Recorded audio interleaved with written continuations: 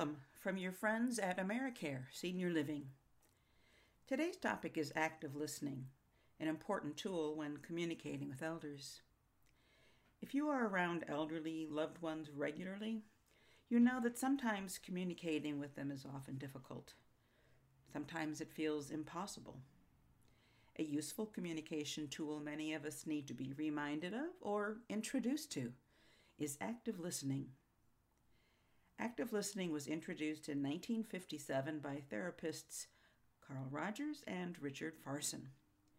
Since then, it has been valued and used by parents, teachers, businesses, family counselors, and it is often used in training medical professionals. And guess what?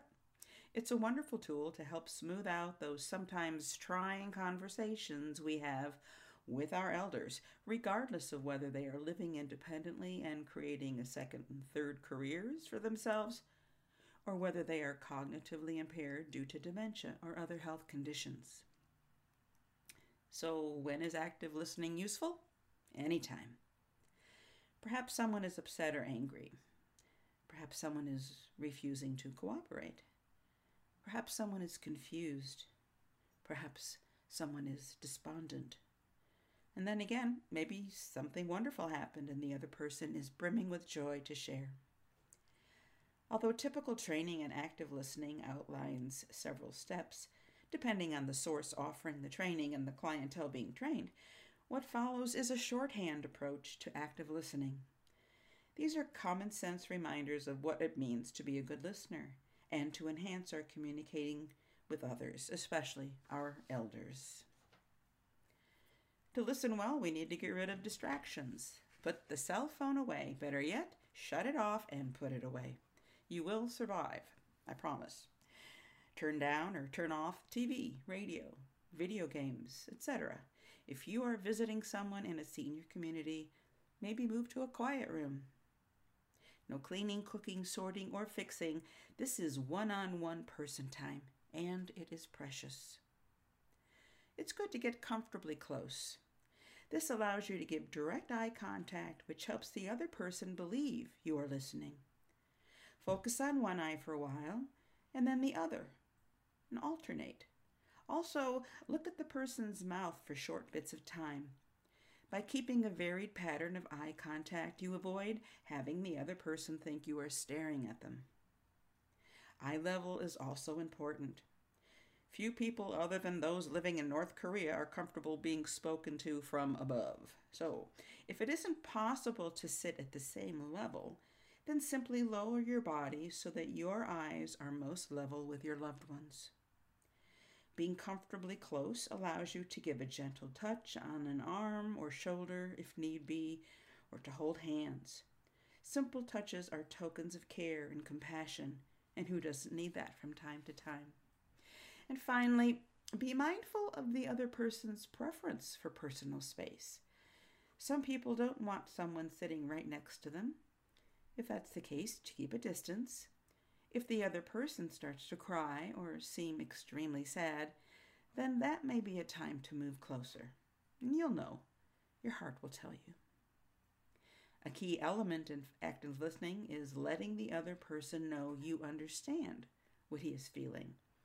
It is referred to as validation, and it helps the other person feel as if he actually is heard.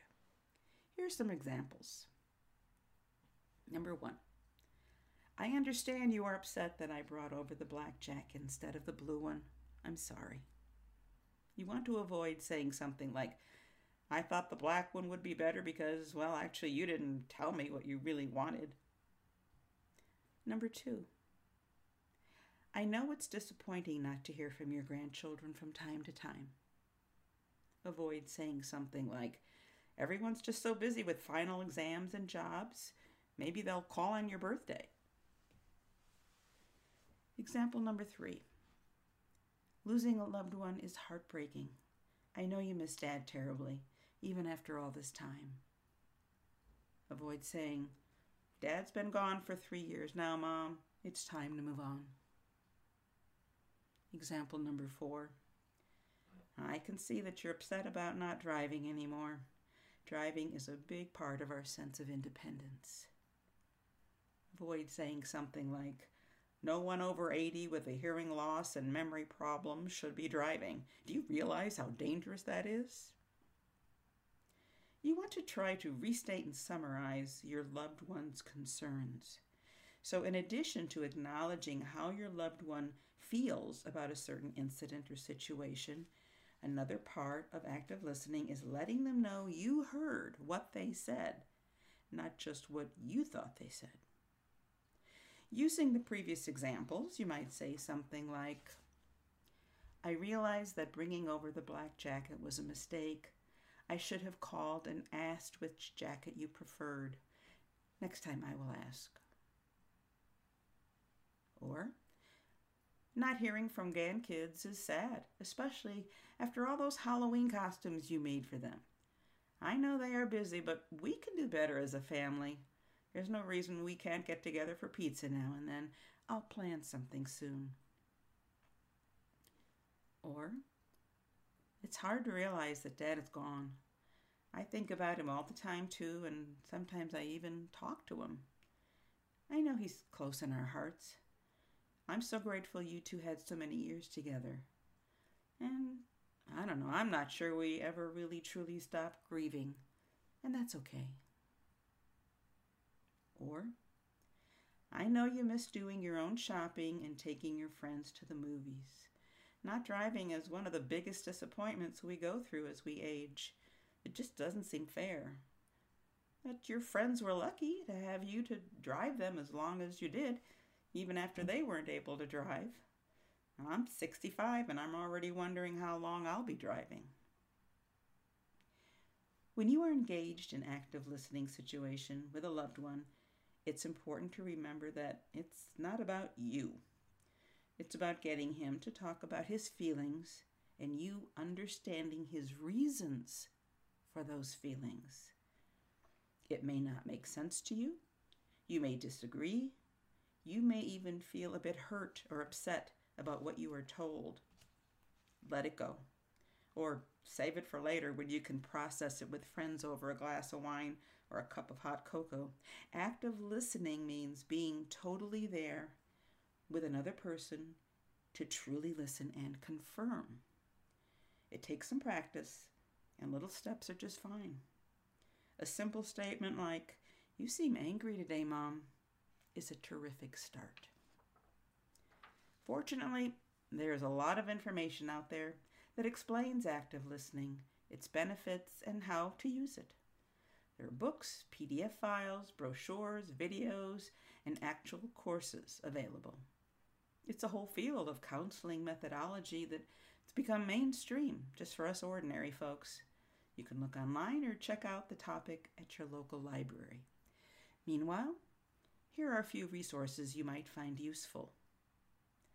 From the American Speech Language Hearing Association's website, Communicating Better with Older People. From the Institute on Aging's blog, Active Listening, How Caregivers Can Make Communicating with Older Adults Easier. From Home Care and the Rockies website, Active Listening Can Help Improve Care and Peace of Mind. And from Chapter 8 in the book, The Best Friend's Approach to Alzheimer's Care, by Virginia Bell and David Troxel. Have you used some active listening skills with older loved ones, or perhaps with a spouse, a partner, or a child? Was it fairly easy to use? Maybe you have an article or a book to recommend. Feel free to share on our website blog under comments. Thank you.